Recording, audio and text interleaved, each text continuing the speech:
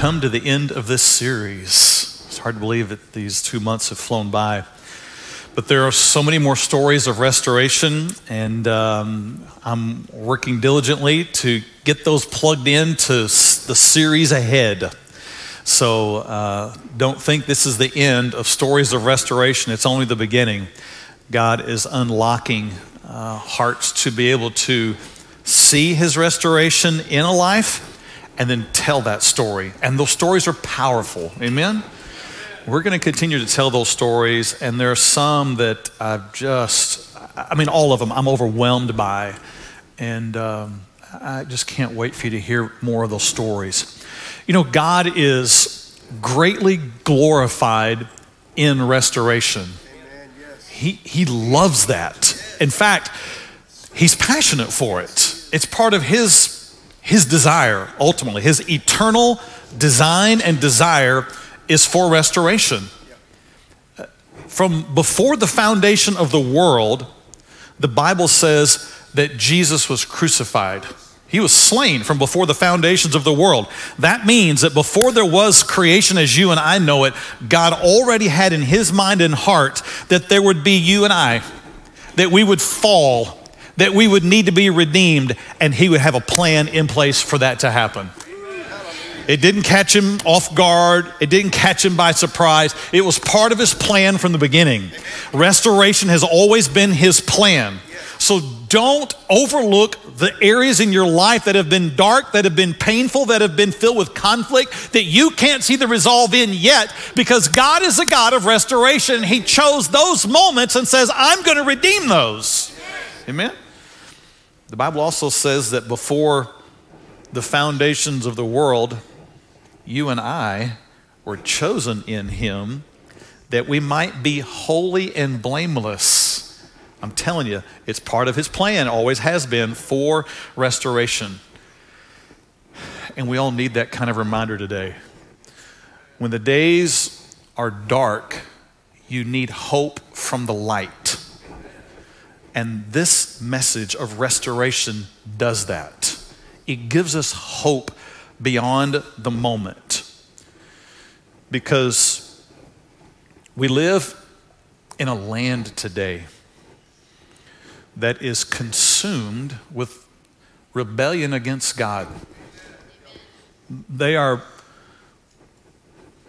not everybody, but many, are pushing as hard and fast as they can away from all that belongs to God. They are worshiping and serving the creature rather than the creator, just as the book of Romans said would happen. We live in a culture where people are bowing to their urges, their own urges, over God's commandments. And if they feel it, they want to act on it, and they want room for it, and they want to be applauded for it, and they want to stiff-arm God. We live in a nation today that looks to man and looks to government to solve the ills and issues of the day. Government was never designed by God for that purpose. That is God's role alone. Amen. Amen. The role of government is to punish evil and reward good. That's it. It's not government's role to be my provider. It's not government's role to educate my children. It's not government's role to provide me health care. I'm just telling you what the Bible says. We live in a world today where woke belief has taken over. And the offended are giving honor, and those who do well and do right are being punished.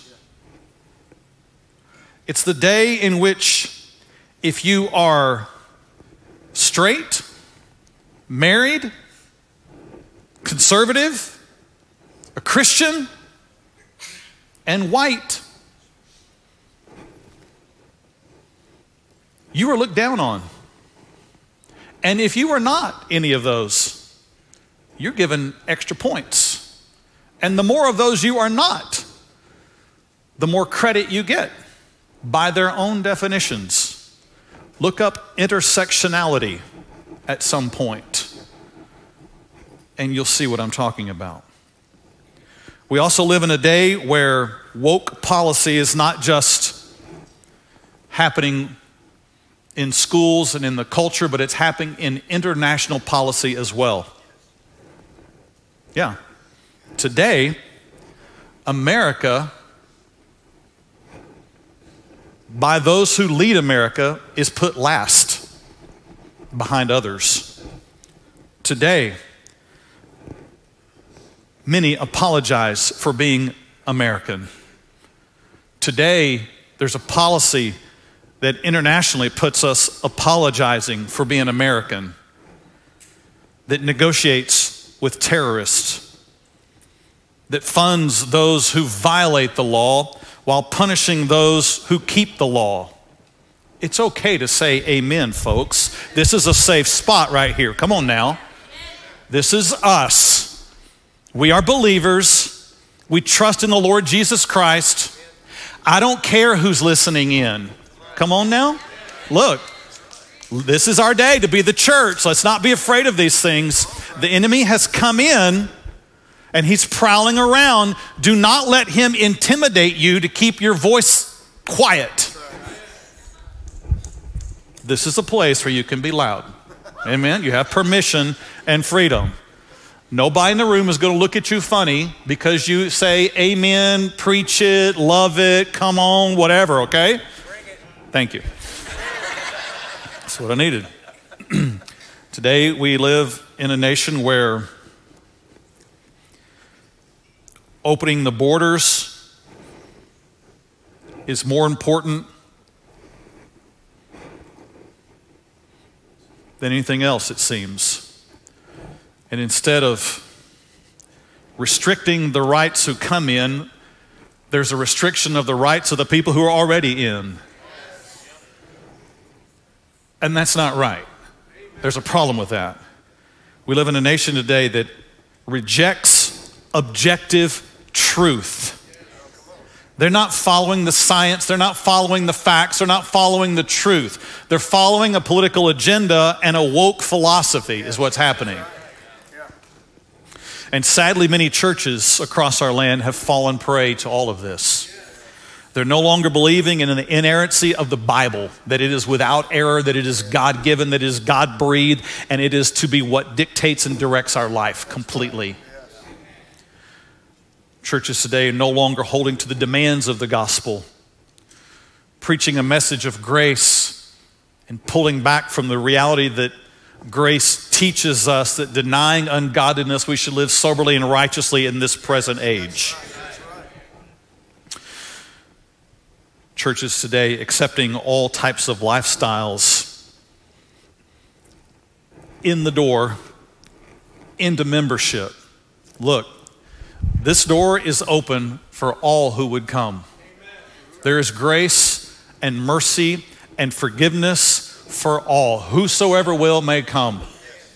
But when you come to the cross, there is a calling away from your sin. There's not an acceptance and an applause for you in your sin at the cross. In fact, the bloody body of Jesus says that sin is what will destroy you. That sin is what brought our Lord Jesus to the cross to begin with. Repent of it and walk away from it. Amen? Amen. We welcome people to come in that door who are caught in their addictions, who are caught in their alternative lifestyles, who are caught in all kind of confusion. We invite you to come in, but we don't want you to leave with that same sin still in you and on you. Amen? Amen. Jesus came to set the captives free, and that's what we are here for as the church today, to help set the captives free. I understand that may be a process. We'll join you in the process. We'll walk with you in the process. As long as you're still walking to the cross and still walking in the power of the Spirit and still saying, help me be free, we'll walk with you every step of the way. But if you come in demanding us to accept you in your sin and accept your sin, I'm sorry, that's not going to happen here. We'll welcome you, but we'll welcome your humility to receive truth and be changed. Amen. Amen. So we live in a day where we, even as Christians, are being attacked for our faith. Even when we've not done any, it's going to sound egotistical, but when we're not the ones who've done something wrong.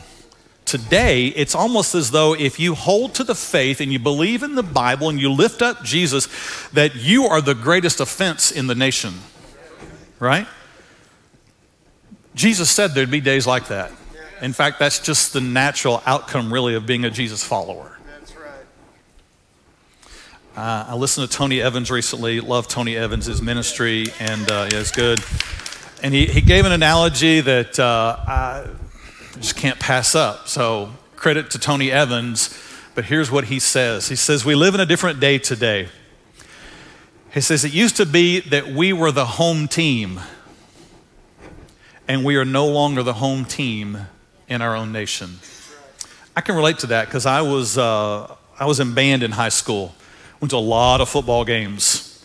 And I loved the games where we were the home team because it was our scoreboard, it was our field, it was our colors, it was the bigger stands, we had more people, and we set the agenda for the night.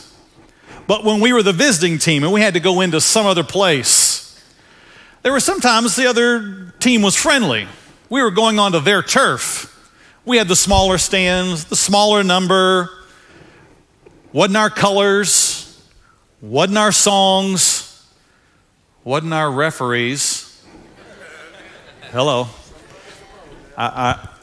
When I was in school in Oak Cliff, I remember driving into some stadiums, and I'm just a band guy. Come on, we're just in the band. We're just standing out there, outside the end zone, and the buses come by with all the other football players from the opposing team, and they're booing and spitting on us and all that kind of stuff. Stuff happened. That was 1978, a long time ago. When you are not the home team, things change all of a sudden. And we today, as believers, we used to be the home team here in our own nation. You were admired, honored, recognized if you were a believer. There was a greater understanding of Christianity and the faith, and there was a respect for people who were people of faith. But today, that's not the case. We're no longer the home team. They're not playing our song anymore. The referees are cooked against us today. Hello? We live in a land that's against us. And it makes the message of restoration even more desirous. There's just an ache and a longing inside all of us for something different than what's happening today. I know you feel it. I feel it too. That's the Spirit of God within us, crying out. It's the earth under birth pains for the return of Jesus. It's us longing for justice and for truth and for hearts to turn to the gospel. So as we finish our series today, our message today is called The Greatest Restoration. We've heard some stories over the last several weeks, and as I've said, we're going to hear some more in the weeks ahead. But today, I want to tell you the story that I believe is the greatest story of restoration in the Bible. And you might be thinking through what some of those characters might be. Is this Old Testament? Is it New Testament? Is it in Paul's letters? Is it in Moses' writing? Is it in the Gospels? Who is it? Here's the deal. This story is on every page of the Bible. This story belongs to the one who has the greatest story, Jesus himself. And his story starts in the beginning, and it continues to the end, and it continues on for eternity. So today, we're going to look at several passages. I want us to start back where we started when we first began this series. I pointed out to you then a passage from the Old Testament in the law. When God gave the law, he set up a very specific law for when there was an offense or a theft, when someone stole something from someone else. And this passage became to us the groundwork for where we were headed in this series. Because all that God wrote in the Old Testament for us was meant for our learning and instruction. And it was meant to show us a Savior who was coming. So let me open up this package again from Exodus. It says there in Exodus 22, it says, if a man steals an ox or a sheep and slaughters it or sells it, he shall restore 5 oxen for an ox and 4 sheep for a sheep. So God wrote it into the law for God's people. If someone steals a sheep from someone else and they slaughter it, that person, let's just do a little visual here. Remember our sheep? So there's a guy here and he's got a sheep, right? And I come along and I steal his sheep. He doesn't see me, at least I don't think he does. I take his sheep and I slaughter his sheep and it is gone. But then I get caught. When that happens, the law said first I had to take a sheep to the priest for my sin. I had to have a sacrifice made for my sin. So let's say I had some more sheep. That one was slaughtered, but I had another one. So I take it to the priest and offer it for my sin as a payment for my sin. Because anytime there's sin, there must be the shedding of blood. And a lamb was a sacrifice for sin. God set that up. But this verse says, not only that, if you have offended a person, stolen from them, not just offended God, you now had to restore to them what you took. And you didn't take back 1 for 1. If you stole 1, you had to take back 4. So now I would have to take back to him 4 sheep. And this guy, look at this deal. He comes out ahead on the deal because he had 1 and now he's got 4. He's got 4 times what he had before. He had more restored to him than was taken from him. What a deal. God wrote grace into the law. Come on now. Look, he got back more than what he lost when it was taken from him. God set it up that way. Now, here was the deal. What if me as the thief, I stole the 1 and I didn't have the 4? I was broke, I didn't have anything, and I had no way of repaying this poor man. I didn't even have a way to pay for my sin. You know what was done for me? I would have had to have been arrested and put in jail. I would have been in prison and may have been even sold off as a slave when I couldn't pay my debt. That's the way it works. Because when your sin's not paid for, you'll stay a slave of that sin. That's what happened. And I would end up living in guilt for that. I would live in shame for that. You know, that would be a terrible situation if for you and I, we had to somehow pay back what we stole from God. You say, well, I didn't know I stole anything. You did. You stole his glory and took it for yourself. You stole the way of life and said, I'll do this on my own, thank you. You stole the glory and said, I can just do this all with my own strength, my own power, my own will. And God says, look, all have sinned and fallen short of the glory of God. And the payment for sin is death. Pay up. And you and I would be found speechless because you don't have it. I don't have it. I don't have the ability to pay God back for what I took from him, much less restore 4 times what I took from him, because that's what he requires in this law. Hello? You don't have it. All your good church attendance, all your good deeds, all your good thoughts, all your good things you want to do, you don't have it to pay God back. I don't care how good you were for the rest of your life. It would never be enough to match the righteousness of Christ and what God demanded for sin. And that would be a terrible ending to the story. Man sinned, God judged, man died, the end. But thankfully, there is the gospel, the good news. And we've looked at how Romans says, where sin abounded, grace abounded much more. Romans 5:20.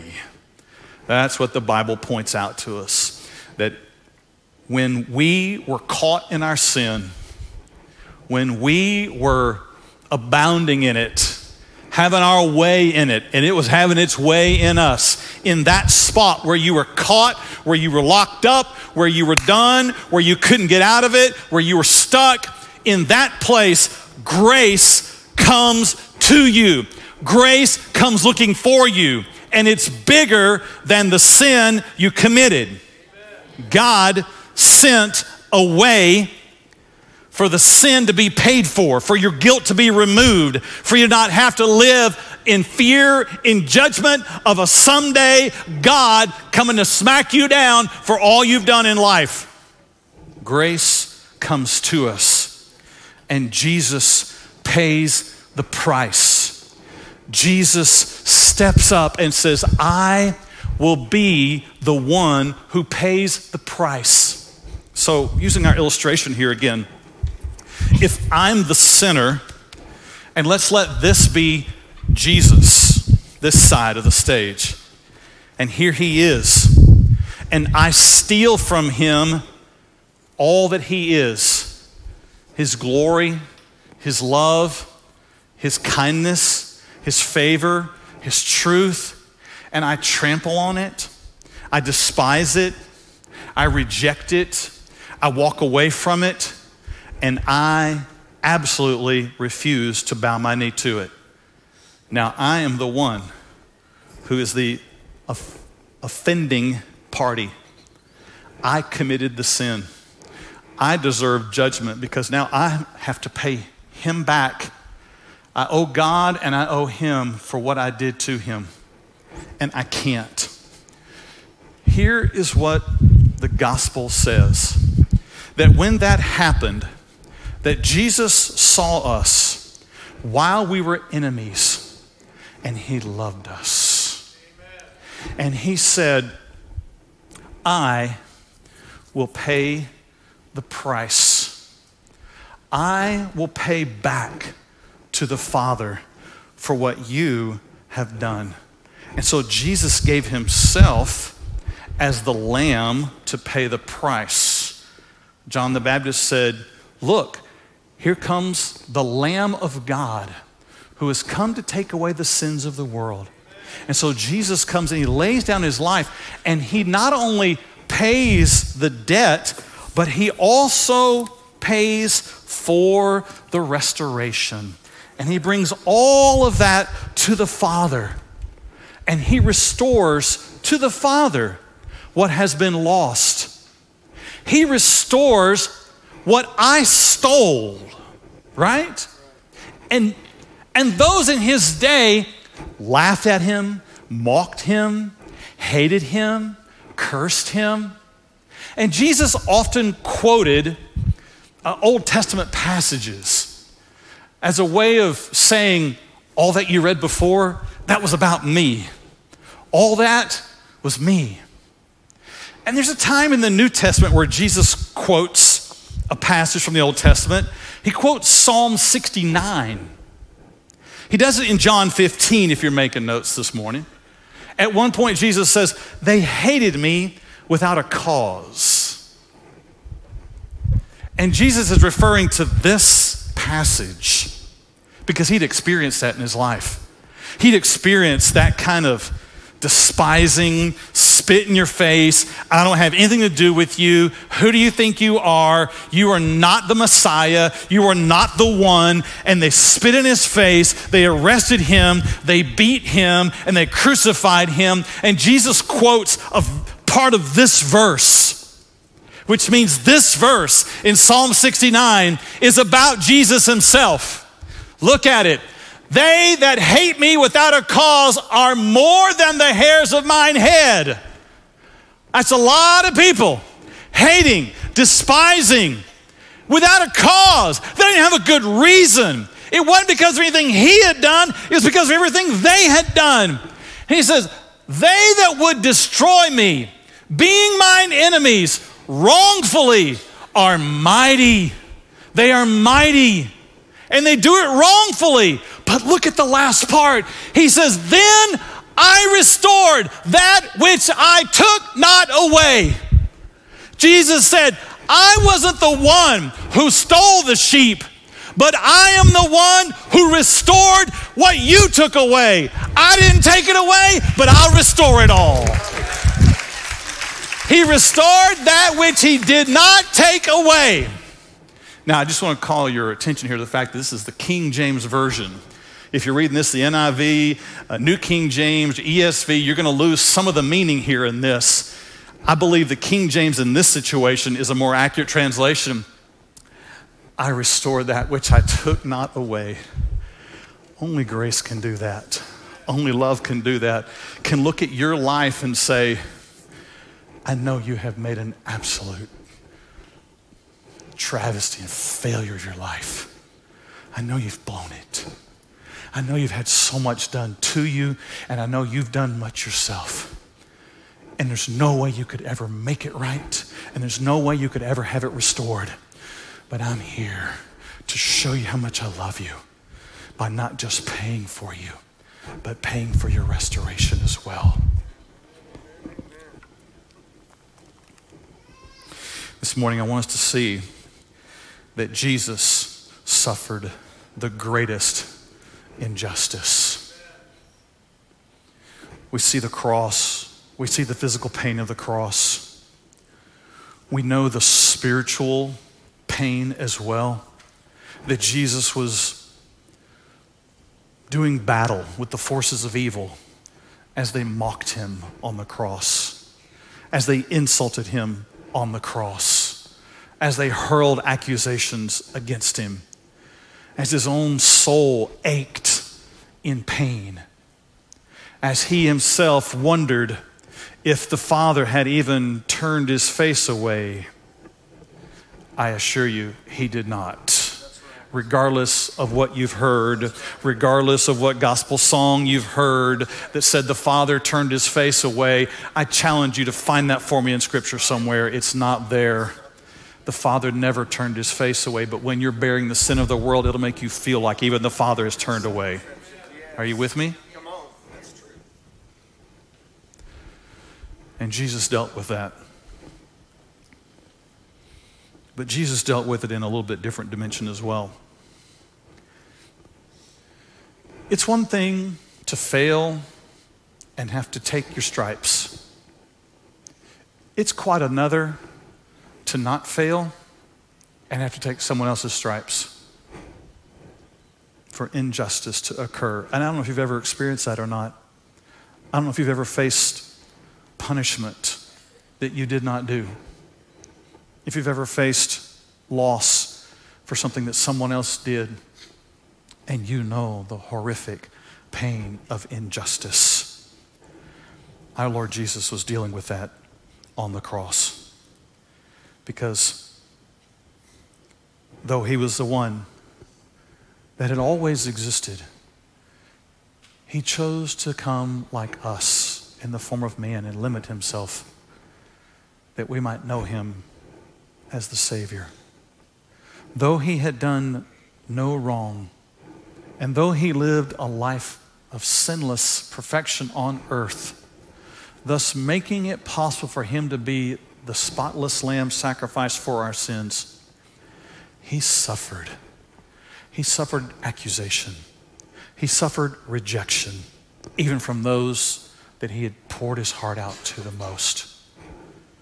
He suffered the physical pain of the cross. He suffered the mental and emotional brutality of that moment, and he suffered having to bear all of it as a great injustice. They hated him without a cause, and it was our sin that he went there for. Philippians chapter 2 walks us through this experience from the other side, looking back. It says there, and being found in appearance as a man, he humbled himself and became obedient to the point of death, even the death of the cross. The humiliating, hanging in front of others naked, hanging in front of others as a criminal, hanging in front of others despised and rejected, hanging in front of others powerless because the Father had told him to stay silent. And he did. He suffered a greater injustice than any person has ever suffered. The physical torture, the spiritual torture, and being tortured by being an injustice, being unjustly treated. Jesus experienced that. No other person ever in the history of mankind ever has or ever will suffered like our Lord Jesus suffered. But God takes careful note of every loss and every pain in our life. Because remember, he is a God of restoration. He sees, he knows. And the deeper the pain, the greater the restoration. The deeper the loss, the greater the restoration. You lose 1 sheep, you get 4 sheep. You lose 10 sheep, you get 40 sheep. Hello? You lose 100 sheep, you get 400 sheep. It's God's plan, right? So if he suffered the greatest injustice, then he would have to receive the greatest restoration. Amen? Yeah, amen. So Philippians goes on and it tells us this: therefore, God also has highly exalted him and given him the name which is above every name. Oh, there were a lot of names of people who hated Jesus. There were a lot of names of people who made wicked decisions about Jesus.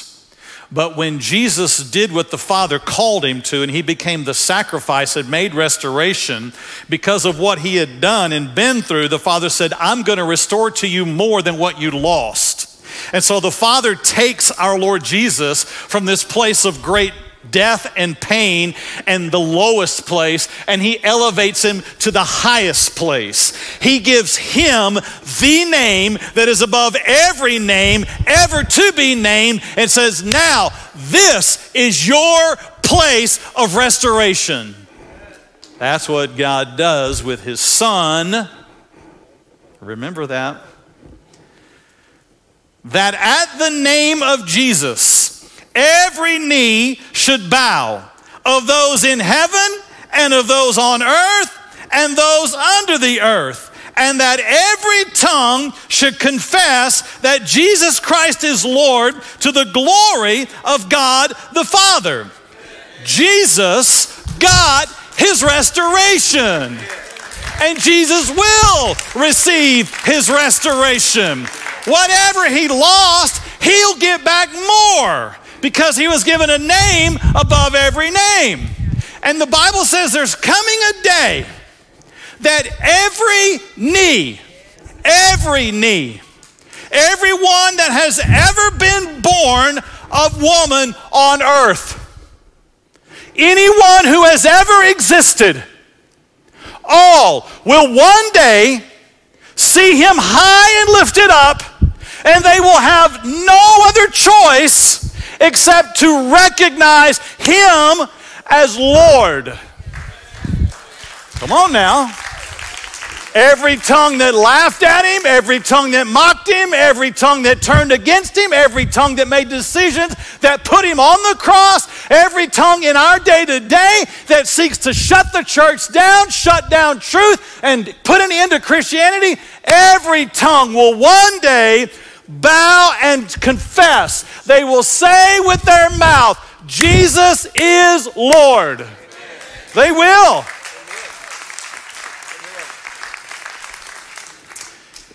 There'll be some like us, I believe, who have called on that name, who have loved that name, who found hope in that name, who've trusted in that name, who in the deep night of pain and question and wondering cried out to that name with just a whisper from our breath. All of us in that moment, those who've needed hope and comfort through that name, those of us who found salvation in that name, those of us who found healing in that name, those of us who've gathered as God's people under that name, those of us who have declared that name, those of us who have fought for that name, those of us who stand for that name, we will also stand that day, and we will say it with a loud voice. We'll say it with a clear voice. We'll say it with a heart of worship. Jesus is Lord. Amen? Amen.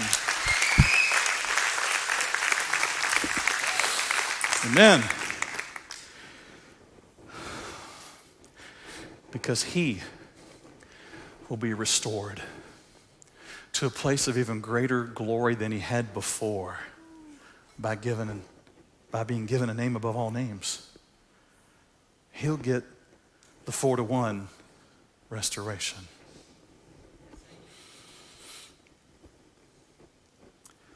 And then when you think that's the end of the story and it is brilliant, God says, no, I'm just getting started.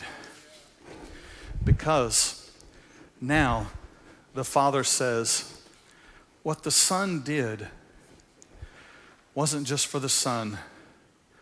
What the Son did was for you, for every one of us who had sinned. He says, I've come to restore. I heard a pastor this week say something that it just hit me different. You know, in the New Testament where it says that for the joy that was set before him, Jesus endured the cross, despising the shame. You know what I'm talking about? For the joy that was set before him. I always pictured that as the Father and his throne and being received back into heaven and restoration and Jesus seeing all of that. That was the joy that was set before him. That's what I've always pictured it. And this pastor I listened to said, that joy was you. You being free. You having your heart free from the bondage of trying to pay it all back. You being free from the fear that he was coming to get you. You being free from all the anxiety that makes you think he's not for you, but he's against you. For the joy of you being free from that, free from your sin, free from all the entanglements, free from all the doubt, free from all that stuff. For the joy of that, you and me. For the joy set before him, Jesus endured the cross. That changed that picture for me. Because Jesus invites us to receive the very thing that he received in ultimate restoration. You see, you and I might think, oh, Jesus saved me and I'm just going to come barely crawling into heaven one day. I'll just barely make it. I'm just hoping to get there by the skin of my teeth. I don't know what the skin of your teeth is, but it's got to be thin, right? It's a weird saying to begin with. Look, when you cried out and said, God, save me, I speak the name of Jesus. In that moment, he didn't give you a ticket to get you in by the skin of your teeth. He gave you a ticket that seated you at the right hand of the Father. He gave you and I all that Jesus restored. He gave you security, peace, hope, love, and every spiritual blessing in the heavenlies. Every one of those, Ephesians 1 says, is now ours. He restored what we lost. He restored what he did not take away, and he makes it available for us. And then Jesus takes it one step further and says, I really want my people to remember this. It's important to remember, right? I mean, I got to have some daily, sometimes hourly reminders of the goodness of God. Hello? I've got to have some reminders of his faithfulness and his promises. Jesus said, I'm going to do that for my people. I'm going to give them a way to tangibly remember. And he gave us, the church, communion. He gave us the Lord's Supper as a tangible way of remembering this new covenant, this new way of relating to him, in which it was not based on the sacrifice of lambs annually for our sin, but it was based on the one-time sacrifice of the Lamb of God, Jesus, for our sin. That you and I might enter in by faith and receive that and have the total, complete, absolute forgiveness of all sin. That I might even be declared righteous. Not by what I've done, but by what he's done and my faith in that. And so Jesus gave this. The Apostle Paul writes about it. And I would ask you, if you have that communion cup that you received today, I just want you to get it out right now and just hold on to it for just a moment. You don't have to open it yet, but I want you to see the bread and I want you to see the cup. If you have not received one of those, would you please raise your hand? I want to make sure everybody gets one. Make sure everybody gets one. They're coming to you. Just keep your hand up for just a moment. Just keep your hand up. I want everybody to get one. Make sure you have one.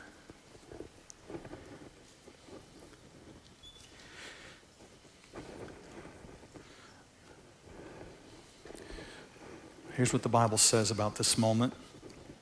The Apostle Paul, who, interestingly enough, never met Jesus while he was alive before his crucifixion.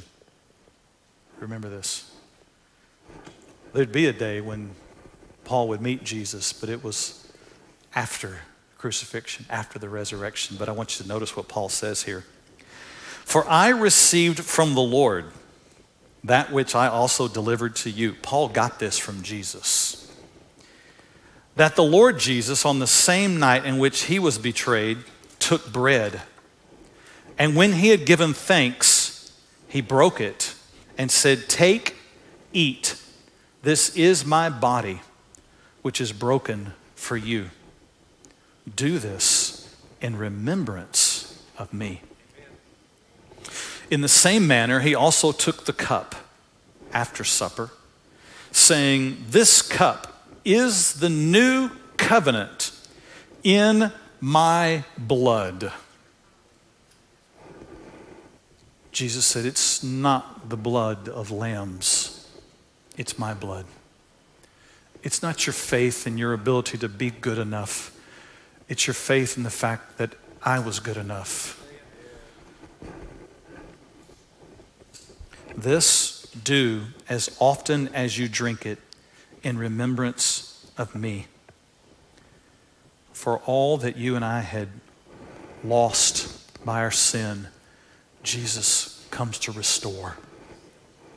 For all that we had taken from our soul, Jesus comes to restore and gives us the Holy Spirit to live within us. That is a full deal restoration right there. That's more than a 4-to-1. Hello? It's an exchange of the Spirit of God for my spirit. For the honor that you lost by your sin and your arrogance and your pride, He restored that honor by seating you in heavenly places at the right hand, a place of honor. And when you had lost the ability to know peace, Jesus made a way for you to know that forever you are seated and settled with Him. There is peace with God through our Lord Jesus Christ. And you know, for all of us, there are some things that in this life will be restored. You've heard some stories over the weeks, things that have happened already. But I know what the Bible declares, that not every pain, tear, question, conflict, hurt will be resolved in this life. Not even the great men and women of faith in the book of Hebrews had all of their promises fulfilled in their life. But there'll be a day when the God who restores all things will do just that, restore all things. And this is because of a covenant that He makes. More than a commitment, more than a contract, He makes a covenant. And He seals this covenant with His own blood. He doesn't say, now, do enough good deeds and I might do some good deeds for you. No. He says, receive my Son. Receive forgiveness through the blood, and I will cleanse you of all your sin, and you'll be seated with me in heavenly places. There's coming a day of restoration. The book of Acts says in chapter 3, Jesus Christ, who was preached to you before, whom heaven must receive until the times of restoration of all things. There's coming a day of restoration. There's coming a day when all that has been wrong will be made right. There's coming a day when every tear will be wiped away. There's coming a day when every hurt will be ultimately comforted. And there's coming a day when every knee will bow and every tongue confess that Jesus is Lord. Amen? So Jesus gave us this way of remembering, of tangibly taking in, I mean literally, you and I are about to eat and drink this bread and this juice that is His body and is His blood. It reminds us of a covenant. So this morning, I hope you're filled with greater hope than you had when you came in. I am, amen? I hope you're filled with greater worship for our Lord and what He has done. And I hope your heart is humbled in a way that would allow you to receive not just this, but receive every promise, every amount of His love, and every bit of His hope that is ahead for us. Amen? Here's what I'd like to do. I'm going to pray. And this is a very, this morning, I believe this is a very personal, private time of worship. So we're not going to do this all together. Sometimes we do that, but that's different today. I'm going to pray. I want you to take some time to pray after that Thank God for Jesus. Listen to me. Don't dwell on your sin in these next moments. That's not what this is. We don't even really focus on the death as much as we do the life that these represent. Don't get caught up in the enemy beating you up over your sin. If God brings it to your mind, confess it and receive forgiveness for that right away. That's the new covenant. That's the new covenant. That's forgiveness. That's the blood of Christ shed for us. That's his body broken for us. Receive all of that. And when you've had some time to pray, then eat, then drink, then we'll sing. Would you bow your heads with me? Father, today our hearts are softened before you and humbled and grateful at what you have done in restoring that which you did not take away, but in restoring that which we did take away. And I thank you for that kind of sacrifice, that kind of love. We come to worship, to adore, to yield, to surrender, but most importantly, to receive forgiveness for our sin. I pray against the enemy in this moment and all that he would like to do to deceive and darken and remind us of our faults. And whereas we acknowledge our sin, we confess our sin, and we confess, more importantly, that our Lord Jesus Christ died for my sin. And by that death, I am free. In Jesus' name, amen.